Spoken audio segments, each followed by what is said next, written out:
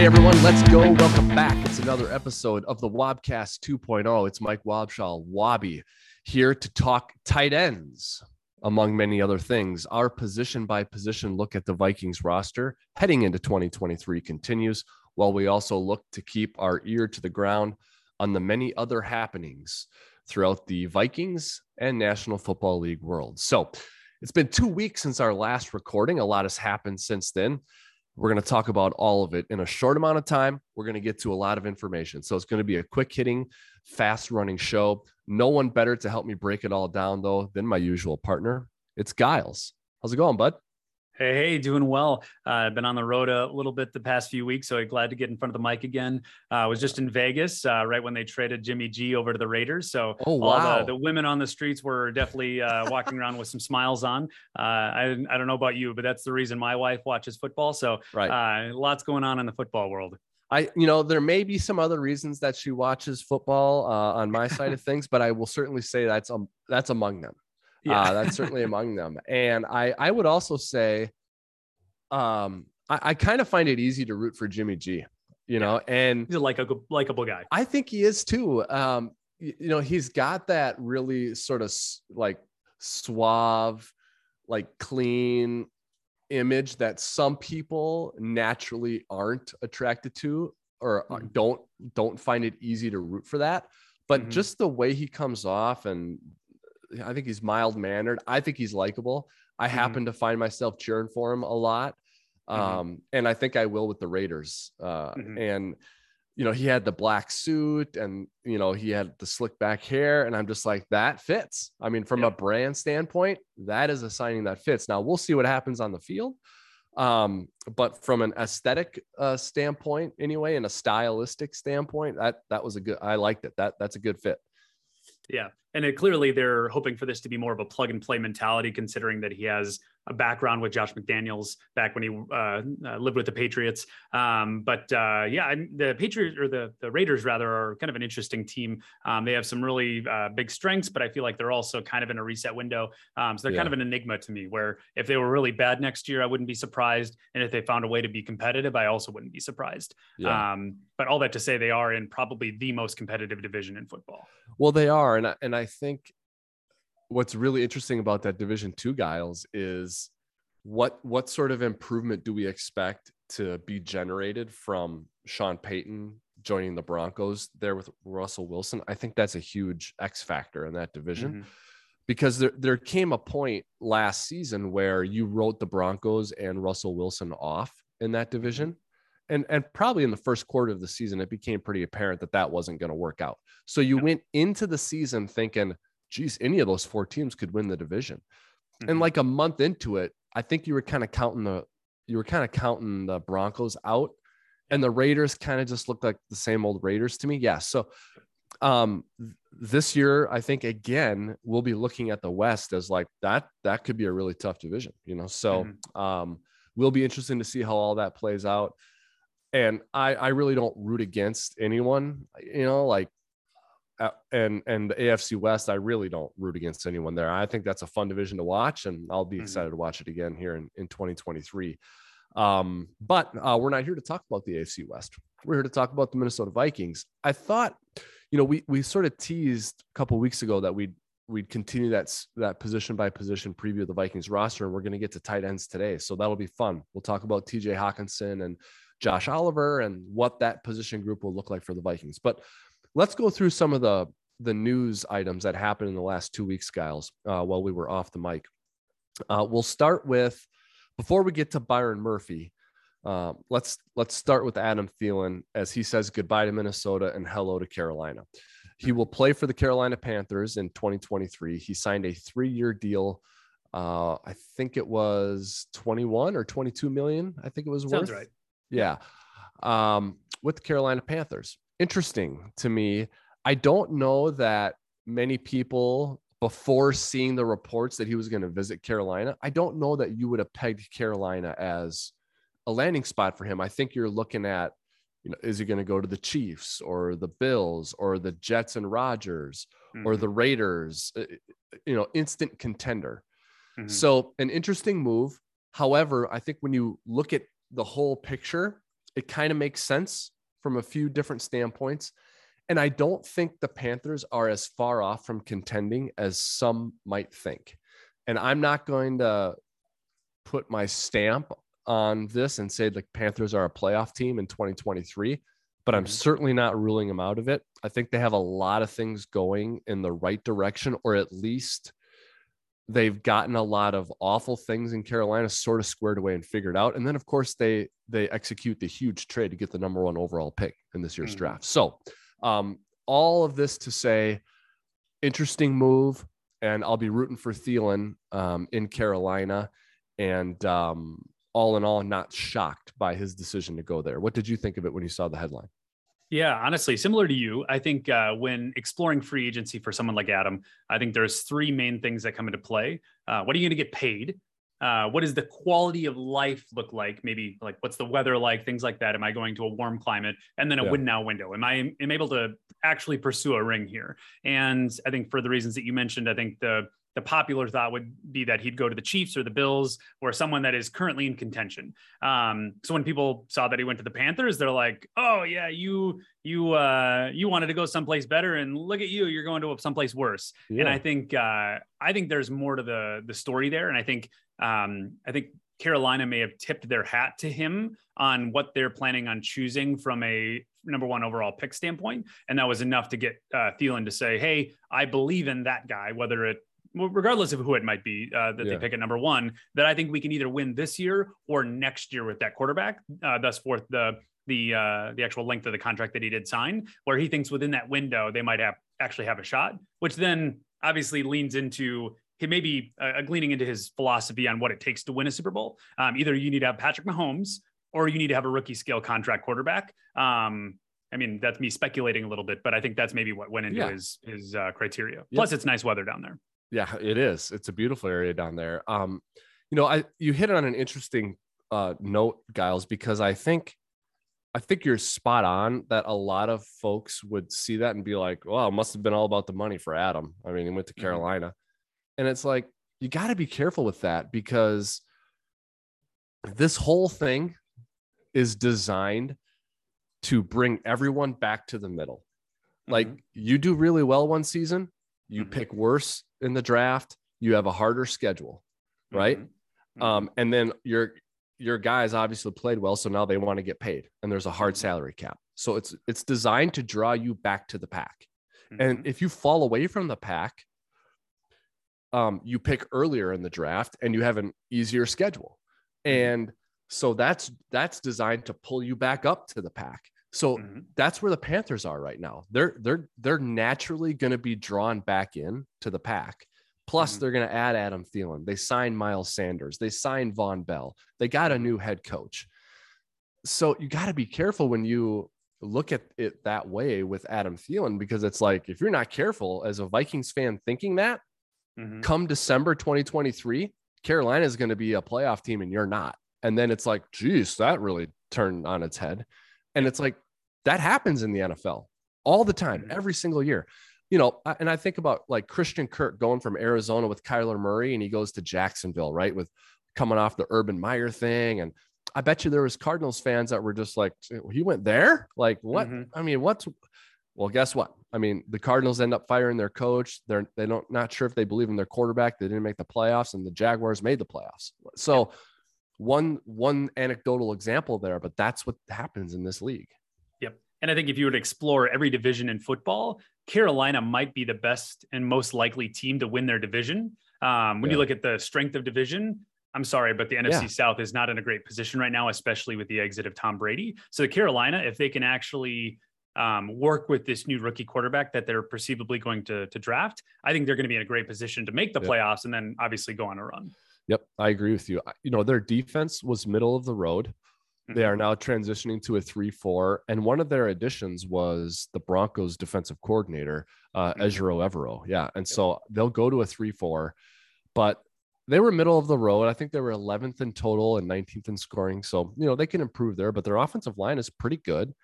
Yep. And like I said, Miles Sanders, Adam Thielen, they signed Hayden Hurst as well, which I mean, he's not TJ Hawkinson, but he's okay. Yep. They have good draft picks, and I think they're gonna take CJ Stroud probably, or the Kentucky kid. I don't know who they're gonna take, but yeah. So anyway, happy for Adam. Hope he plays well, and we'll see what happens. Now that's a Vikings subtraction. In addition is Byron Murphy, and you and I haven't had the chance to connect on this either. I thought his contract terms were interesting, didn't you? Because it wasn't a break the bank deal for this guy who I think is worth that.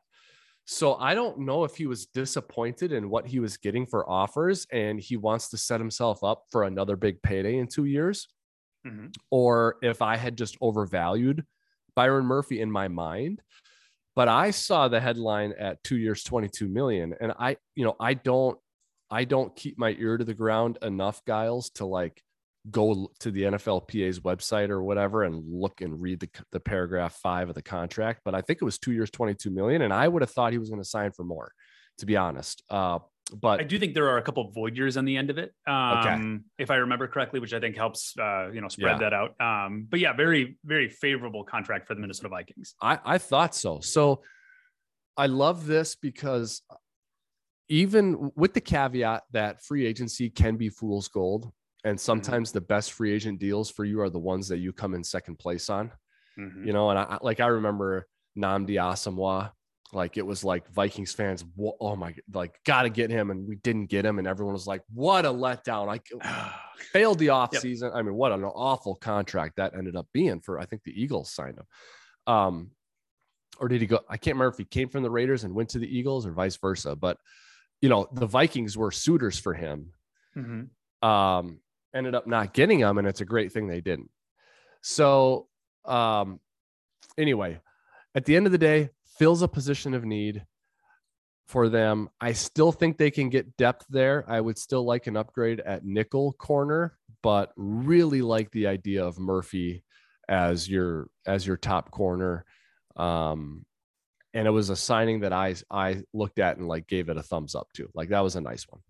Well, and if I remember correctly, he's actually played some slot. So I think there's a potential versatility to Byron, depending on what we do for the rest of the offseason. I mean, there's rumblings on the street that the Vikings are still pursuing other candidates on free agency or on the market. So if they do pursue cornerback more, whether that's via draft, trade, or just general free agency, there's a chance that he could play in the slot because that was definitely a position of need, like you mentioned for us. That was an area that definitely caused part of our downfall. But honestly, he played pretty well. Now, I think some people go back and forth because they initially go right to PFF and say, he only had a 66 grade last year, which is not horrible, but it's also not great. You're, slightly above average, you're right on the precipice of being really, really good, but you're right below that.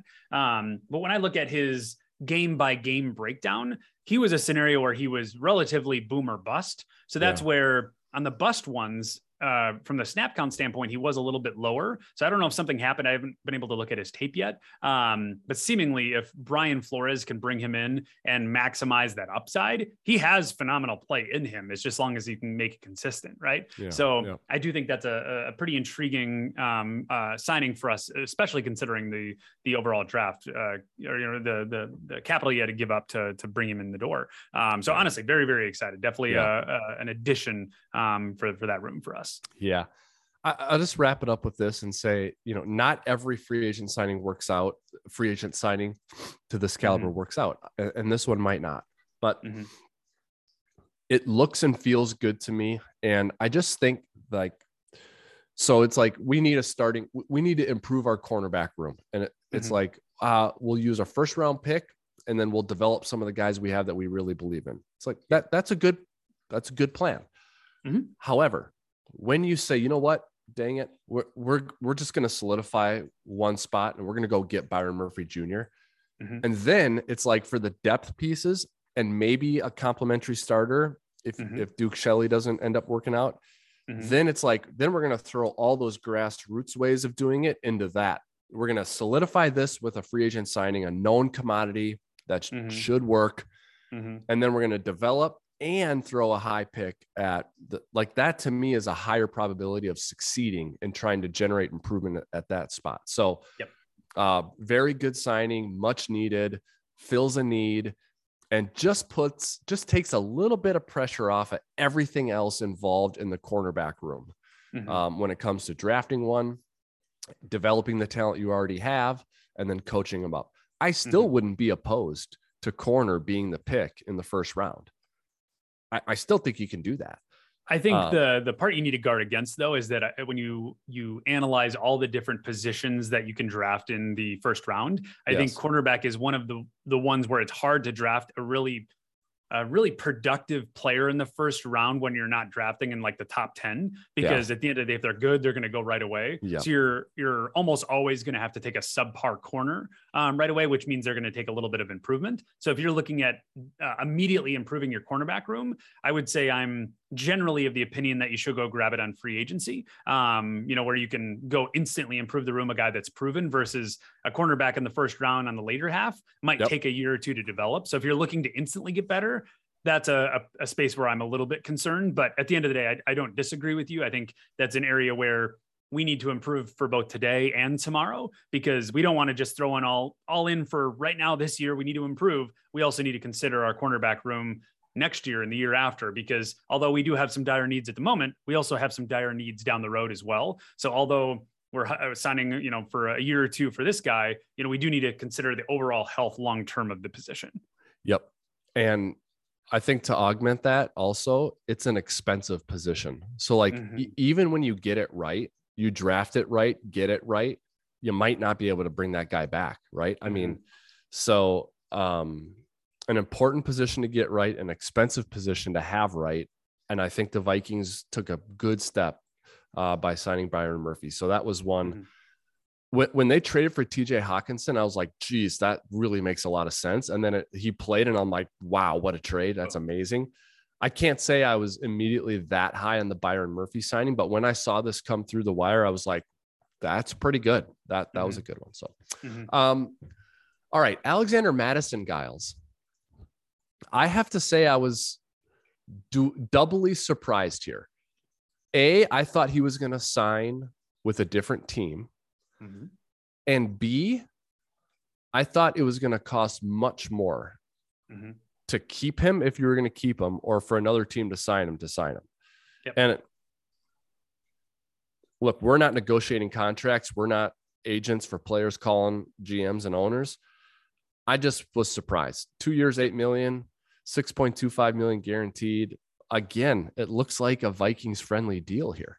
Yep, I completely agree. I don't know if that's simply Alexander Madison wanting to stay in purple, or if he loves his house when he lives here. I mean, his kids are in school here or something. But I think the other thing can also be true in the fact that I think the running back market is starting to level set. Now, we mentioned that on a previous few episodes, but I think massive contracts are starting to come to the wayside. And I think obviously, Alexander Madison is not the top premier back in the league. I think he's a solid number 2, and he would be a great number 1 on some teams where he's a very productive running back. So the fact that, like you mentioned, that we were able to get him at this price, I'm very glad at that. Now, I think when you pair that with the fact that Dalvin Cook is still on our roster, that is another part that's kind of interesting to me. I don't know if it's simply because Dalvin Cook had a surgery in the offseason and teams are simply waiting to get a physical on him before willing to trade for him. But it seems odd that you would both pay Alexander Madison and keep Dalvin Cook in your roster,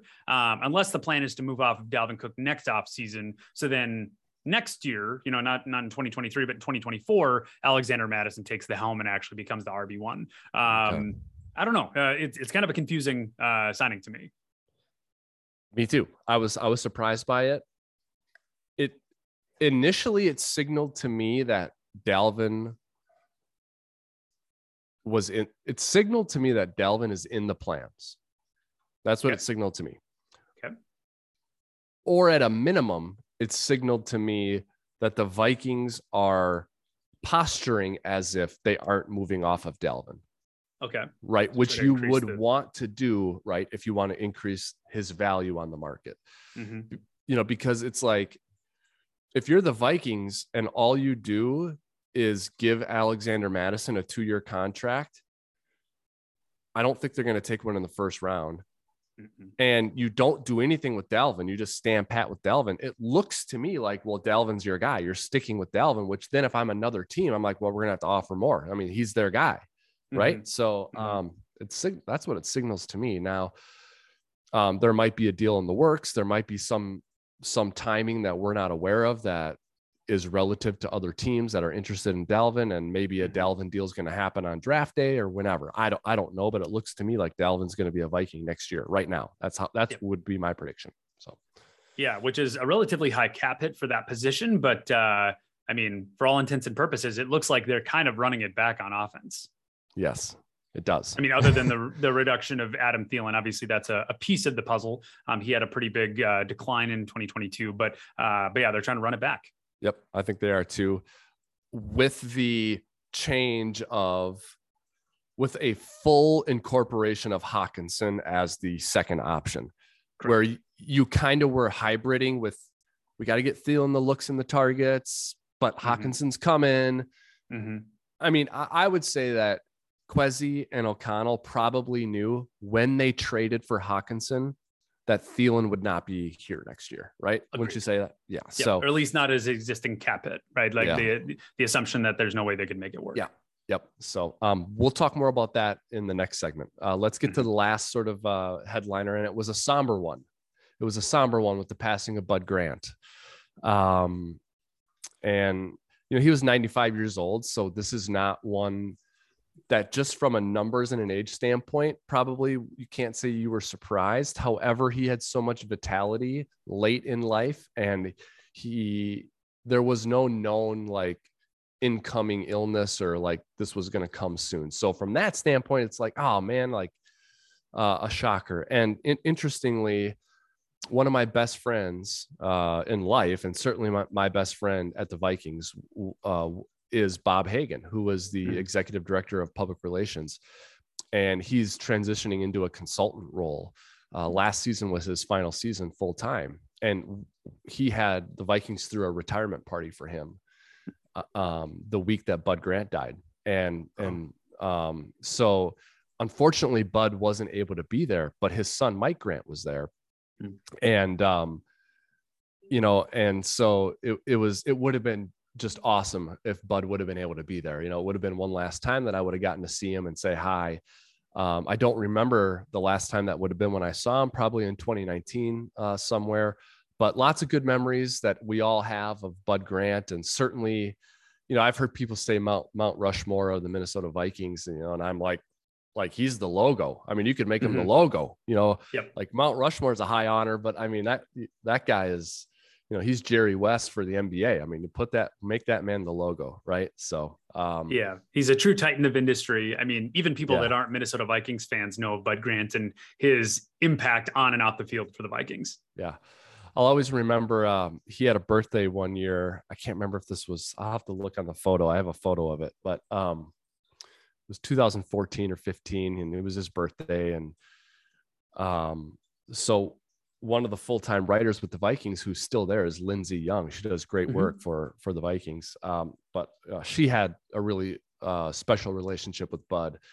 So for his birthday one year, Lindsay and I went to Nothing Bundt Cake and got him a birthday cake and went over to his house and gave it to him. And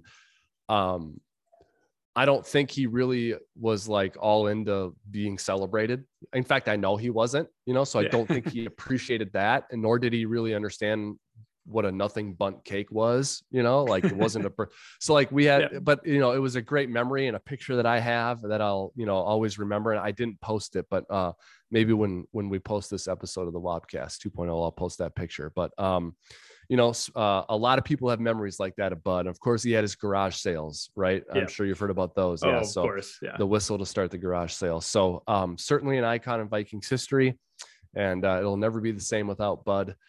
And for those listening, you're certainly familiar with Bud Grant and his place with the Vikings, but he's really got a broader place in sports, with the University of Minnesota, the Winnipeg Blue Bombers, and the Minneapolis Lakers. So certainly worth jumping into a rabbit hole and going down and learning more about Bud Grant. Lots of great facts and stats and history with Bud Grant, Minnesota, and the Vikings. So, yeah. RIP to a legend. All right. Let's talk tight ends, Gyles. And this was a fun one to for me to sort of get ready to do and to prep for, because of what we talked about. I was just so high on the trade for TJ Hawkinson. And I think the presence of Hawkinson makes the tight end discussion for the Vikings different than in previous years when you've had Kyle Rudolph or Irv Smith or Visante Shenko or whoever, because you really have an elite caliber player at that position. Yep. And I think when that's like, he's a foundational player. And I think he's not like Travis Kelce, where he's your wide receiver one, essentially, and you can ship Tyreek Hill to the Dolphins and you still have a wide receiver one type player. But I do think he's high end, like wide receiver two, where if I told you put all the tight ends and put all the wide receivers into one group, categorize them as WR1s and WR2s, I think Hawkinson's one of the better WR2s, even with all the other WR2s, right? Okay, so I think that means your actual WR2 can be like a developmental guy, or it can be a low end number two and you still feel really good about it. Or you can elevate KJ Osborne to it and still feel good about it because you have TJ Hawkinson.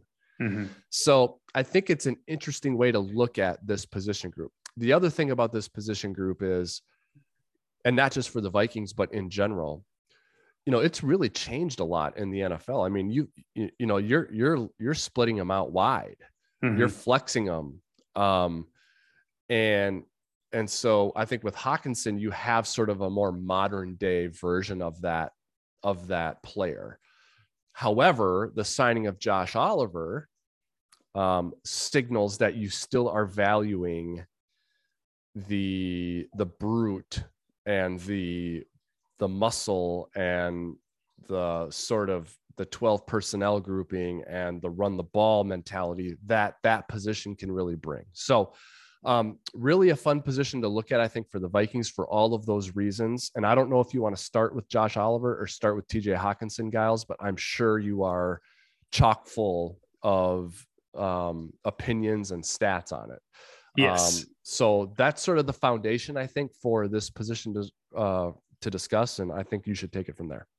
Yeah, absolutely. I think we're going to discuss both TJ Hawkinson and Josh Oliver and how that relates into the greater state of the Minnesota Vikings tight end room, because at the end of the day, I think the moves this offseason have really indicated the direction the Minnesota Vikings are going to go down. And I'll get to that more in a second. But if we look at TJ Hawkinson first, obviously he had a phenomenal year. And obviously he only played a portion of the year with the Minnesota Vikings. So although he ended the season at a 73.2 offensive grade, I think giving him this offseason to be able to prepare and actually get fully integrated into the offense, I expect him to take a massive step forward where he was elite in a lot of categories. He was pretty decent at pass blocking and receiving. He had a 76 grade. And when you compare that to his past years, almost every year since his introduction into the league in 2019, he's improved. His 2019 year, he ended the year with an offensive grade of 60.5. And within essentially a 3-year window, he made it up to 73. So he is improving, and I expect him to take even yet another step forward. When you look at even this past season, when you started with the Minnesota Vikings all the way to the end of the season, his last game, even in the playoff game against the Giants, he ended the game with a 90.6 grade. His last few games, he had an 84, a 73, like he was doing very, very well. So I think to kind of complement what you're saying, I think TJ Hawkinson is an exact tight end that you want to build around. And although he is wide receiver 2 on our team, in my opinion, I think he would be wide receiver 1 on some teams that lack both positions. I think he's that good. I would put him in a top 5 tight end category. And I do expect him to take a step forward. And I know some people were kind of confused when you transition over into Josh Oliver, because he didn't necessarily get leveraged that much in the passing game for the Baltimore Ravens. But honestly, when you look at for both receiving and pass blocking, he is an elite tight end as well. He just doesn't get as much flash as someone like TJ Hawkinson, where he's one of the best, if not the best blocking tight end in the league. This guy is a dude. If you're looking to add another essentially offensive lineman, this is one of those categories. Now, he had limited snaps in 2022 when it came to targeting from a pass standpoint. He only had 25 targets, but he still caught 64% of his passes. He actually did pretty good. He averaged 10.9 yards a carry. He had 2 touchdowns. I think when you're looking at his production, I look at that far more as the schematic element of how to get him involved, where if you can get him more involved in the passing game for the Minnesota Vikings, I'm actually intrigued where the Minnesota Vikings can go, because at the end of the day, when we look at the personnel groupings for the Minnesota Vikings, we ran 12 personnel 15% of the time. So to refresh the audience, 12 personnel means you have 2 tight ends, 2 wide receivers, and a running back. So 15% of snaps, we ran 12 personnel. We ran 11 personnel, which is 3 wide receivers, 1 tight end, and 1 running back, 64% of the time. We ran it a lot. Now, the team that ran the most 11 personnel was the Rams. But when you look at the teams that ran the most 12 personnel, the Seahawks, and for a while they were sitting great in a number 1 offensive position for a few games. When you look at the high flying offense, they ran 12 personnel 40% of the time. The Packers were 37% of the time. The Jets were 32% of the time, and tied for 4th is the Chiefs, and they ran 12 personnel 32% of the time. So considering the fact that the Chiefs won the Super Bowl, I'm not necessarily against using that as a formula to say, how can the Vikings be better offensively? Because the things that the Chiefs didn't have that I think we do is now we have 1 elite tight end and 1 at least above average tight end. I don't look at the Chiefs and say, oh, you have 2 great tight ends. They ran 12 personnel and they got Kelsey involved. So if we can get both of these guys involved, I actually think that could be a really unique formula for us to be able to go achieve offensive success. Because when you break down all the different elements for 12 personnel, if you look at the Kansas City Chiefs, they ran once again, the 12 personnel, about 20, or well, I forget the exact percentage I said, but they had a 57% success rate when it came to 12 personnel. So if you sort that, let's see here. At the end of the day, they're one of the top leagues, or the top units in the league in terms of success rate for 12 personnel. And once again, they only had 1 good tight end. So I'm really, really excited about where they can go with 2 tight ends. Yeah. And so I think and we talked about this, I believe, in the last episode, Gyles, but it's like, you think Kevin O'Connell and you think Rams, Sean McVay, throw the ball all over the place, creative, high scoring, like flashy, whatever. And it's like, yep, he can do that.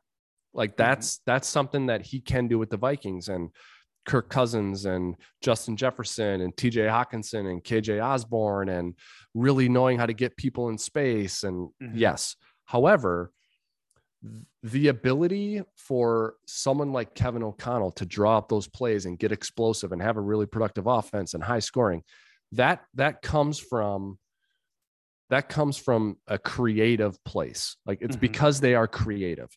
So that also means that they are not just a 1 personnel type of coach. Like he doesn't have to be in just 11 personnel. O'Connell can be productive in 12 and creative in 12 personnel too.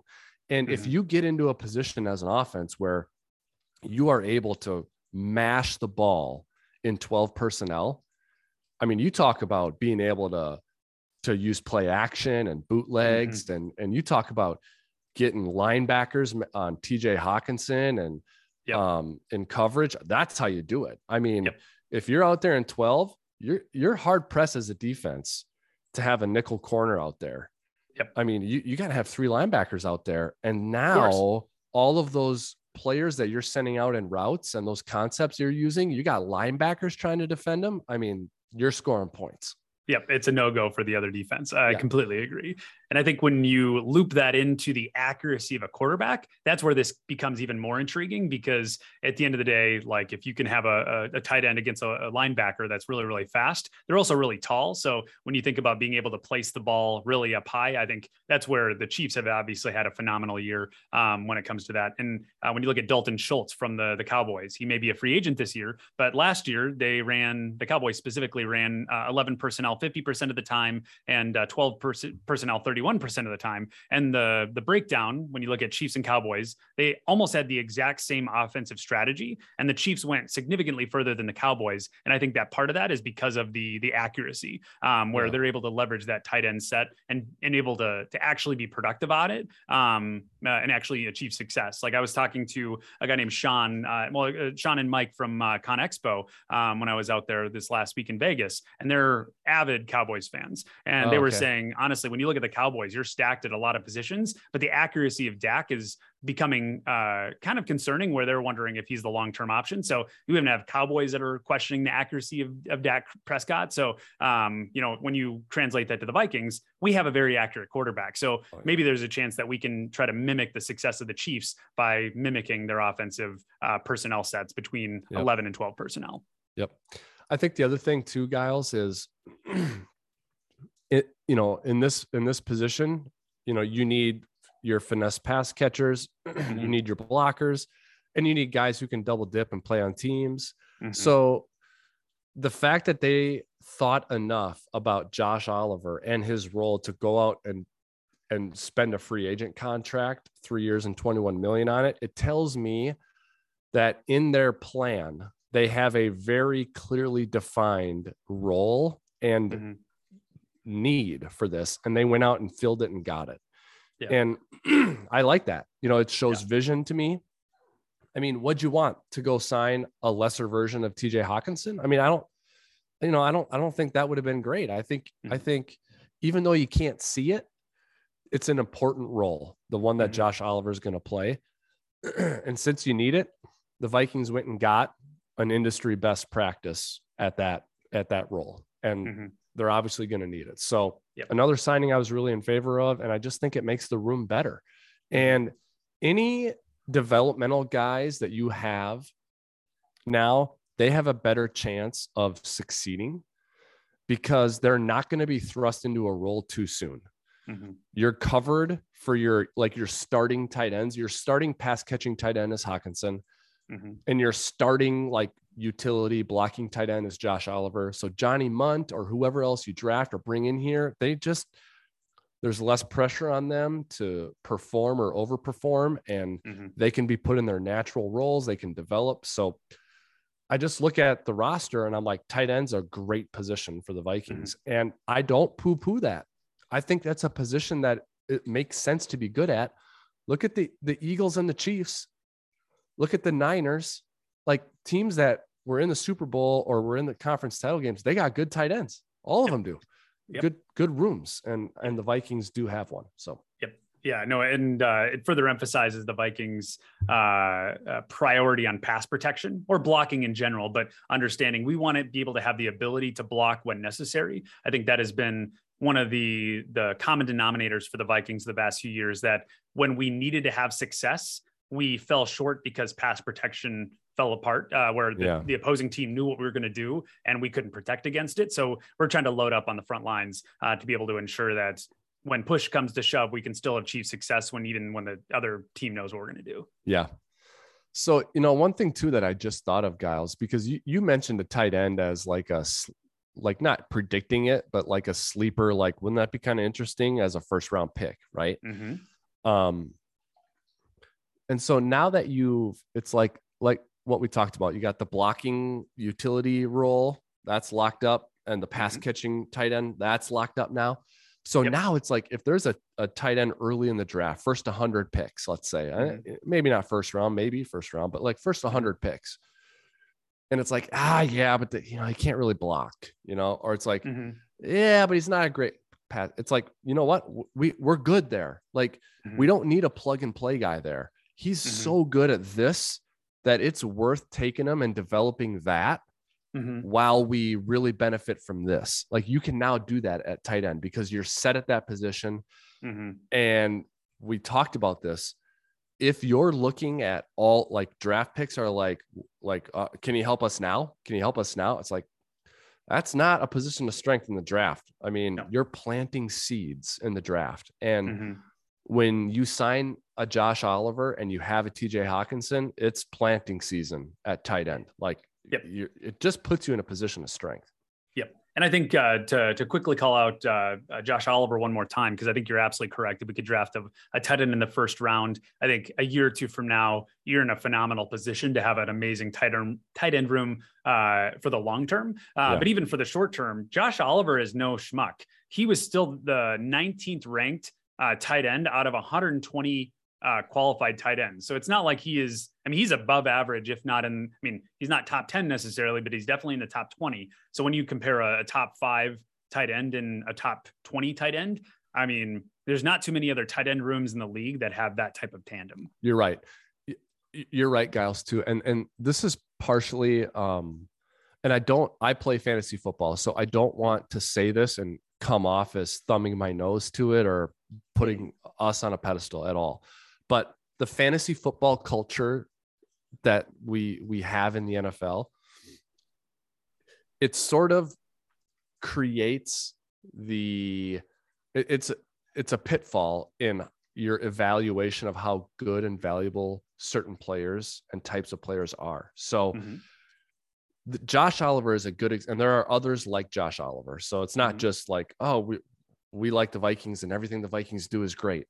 But Josh Oliver is a good example of this, where it's like, right, he doesn't have a ton of targets. He's not on a top 5 or 10 tight ends list in Fantasy Football Magazine, so you don't know his name.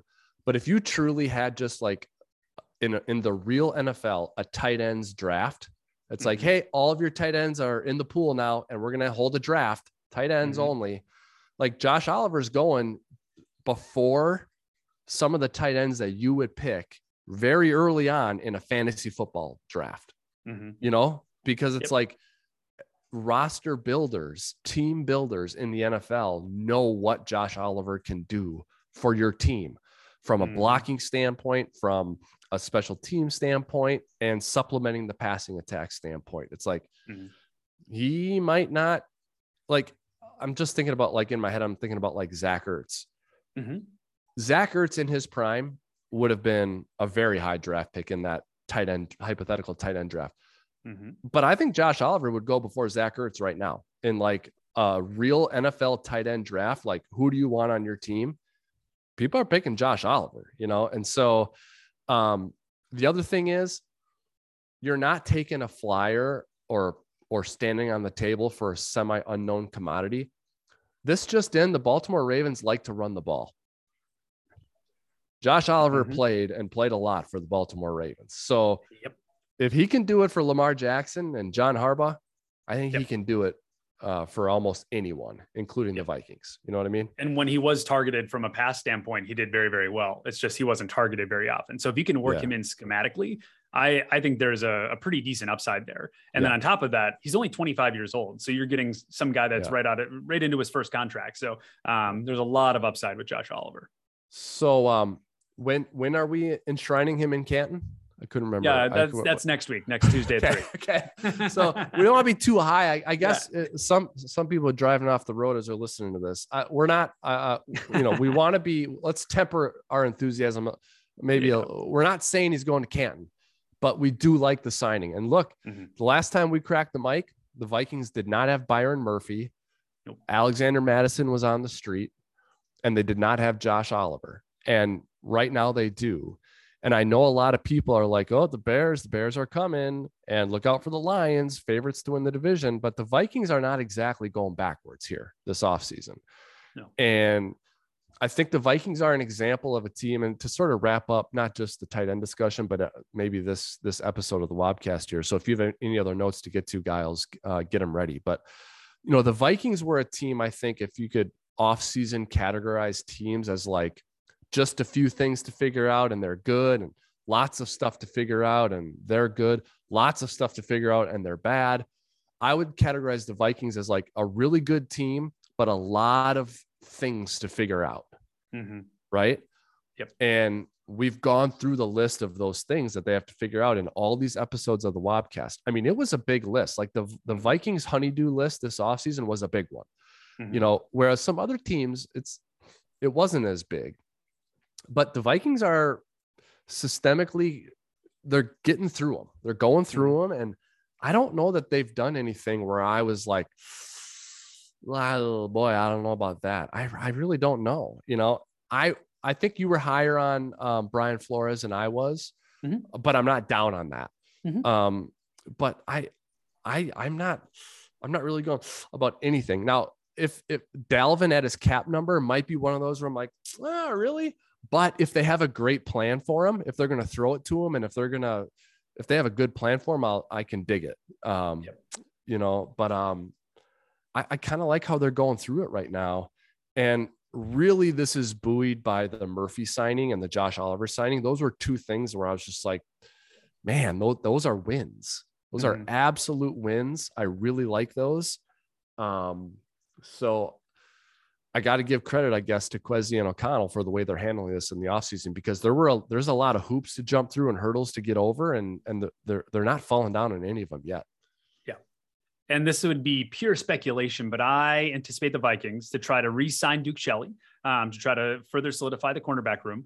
And then in the first round, they either draft a linebacker or a wide receiver. That's my prediction, because at the end of the day, we did get Jordan Hicks to take a pay cut, but I think he's only under contract for one more year. And so when you think about the draft as what can I do next year? I think a linebacker could be a really interesting element, because Brian Asamoah, I expect to take a step forward, especially with a starting position. So if you can improve the middle linebacker room, I know we've talked a lot about that. That was one of the biggest deficiencies for the Minnesota Vikings. If you can improve that, then you're great.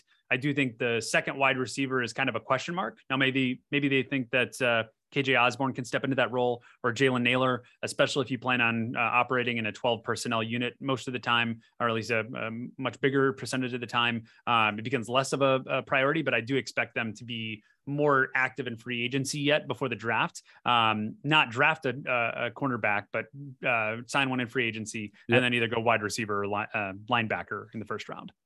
Yeah, I think the first round pick maybe the exception here, but beyond that,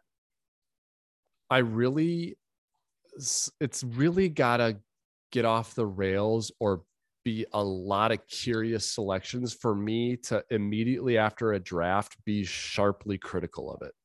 Because just having the perspective, I think you and I share it, but yours is from following the game closely for a long time and giving it a lot of thought.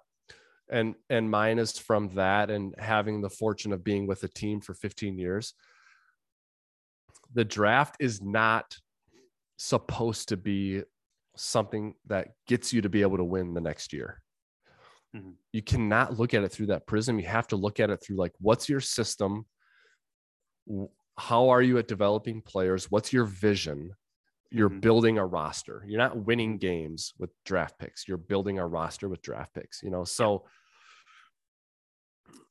other than what they do in the first round and looking at the trades they make, their output in the draft is not going to affect how I view their offseason. It's really not, So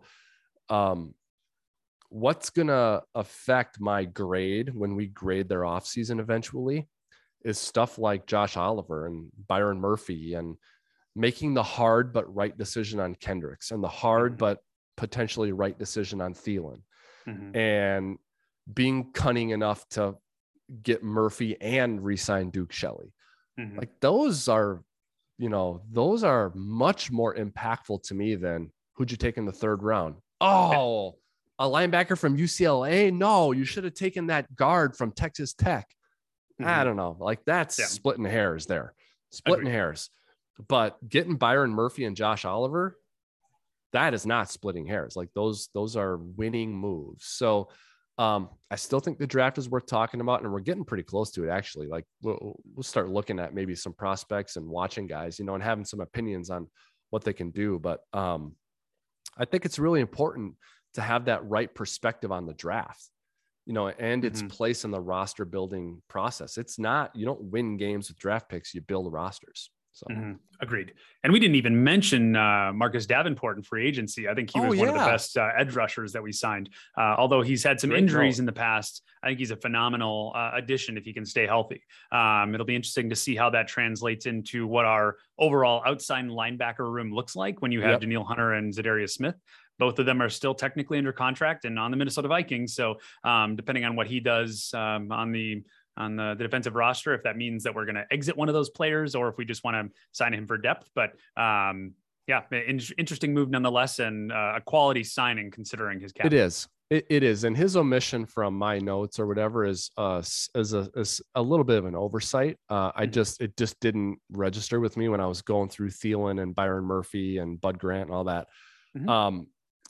But I think the Davenport signing, Gyles, is definitely like a bunch of scouts getting together and being like, this guy, I mean, I know he was hurt, but this guy's a monster, mm-hmm. And it's like, I'm sure that Kwesi and his staff probably had a really high grade on Davenport when he was coming out, and they weren't on the team that drafted him, which was the Saints. And in fact, the Saints traded 2 first-round picks to get up there to get him. Mm-hmm. And the Saints, by the way, at that time had Sean Payton and still have Mickey Loomis as their GM. Very, very skilled evaluators and roster builders, team builders. So I like it a lot. I don't know what it signals for Hunter and Za'Darius and all of that. It just, to me, it is absolutely, to me, it's got the mark of a bunch of scouts with really high grades when he was coming out in the draft, saw him become available, and they're like, let's take a chance on him. Like, if he stays healthy and if this and if that, then this. And they didn't break the bank for him. They essentially took a flyer on him. So another calculated move by Mr. Kwesi.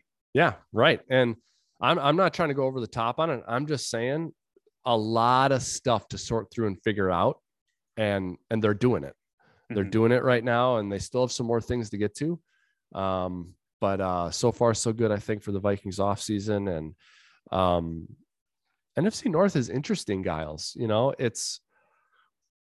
I think I'd install the Vikings as a favorite.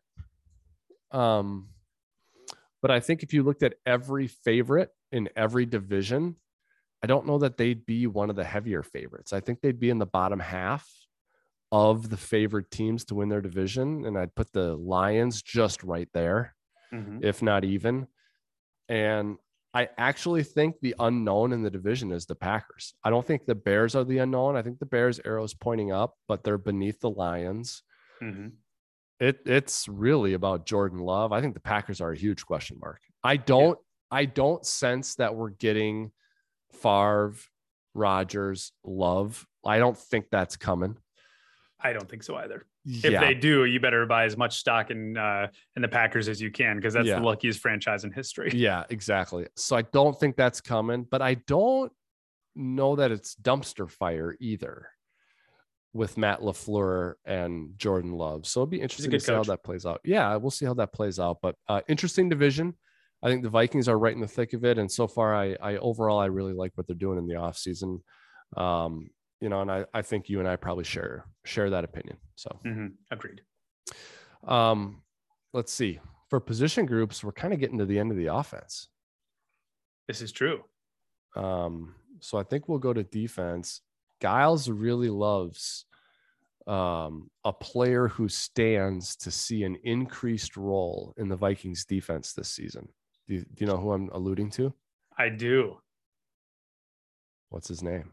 Mr. Brian Asamoah or Josh Metellus? One of the two. Nope, Asamoah. Metellus, Metellus too. We talked a lot about Metellus and Duke Shelley, but Brian Asamoah is someone that you were sort of you were bringing to our attention, like even during the season, so we haven't spent a lot of time talking linebackers. I think maybe we should shift our focus to defense and talk linebackers. Agreed. In the next episode of the Wobcast 2.0. So being in a 3-4 defense though, it's a lot to tackle to talk linebackers, because you've really got a few different positions to think about. You got your inside backers, then your strong side and weak side, and then you have an edge rushing component too. So it'll be a lot to discuss and talk through, but I think we should do linebackers the next time we crack the mic. And then of course we can tackle a whole bunch of other news notes and nuggets that happen between now and then. Did we omit anything from your notebook for this episode of the Wobcast though? No, I think we covered it. We definitely covered a lot of the Minnesota Vikings offense, and excited to hop over onto the other side of the ball. Yeah, I am too. So that's going to do it for this episode of the Wobcast. It was episode 6 of season 2. If you've missed any previous ones, or you want to listen back to anything we said today, or you may have missed today, you can find the Wobcast 2.0 wherever you find your other podcasts. Google Play, Spotify, Apple Podcasts, chief among them. We're also on YouTube. Find me on social at Wobby on Twitter. We're also on Instagram, the Wobcast. So go find us there. We're trying to post as much interesting content as we can. So Chase, unable to join us, on behalf of Chase and of course my co-host Gyles, this is Wobby signing off for now. The Wobcast 2.0 back next week to talk linebackers and defense. Until then, we sign off. Skol Vikings.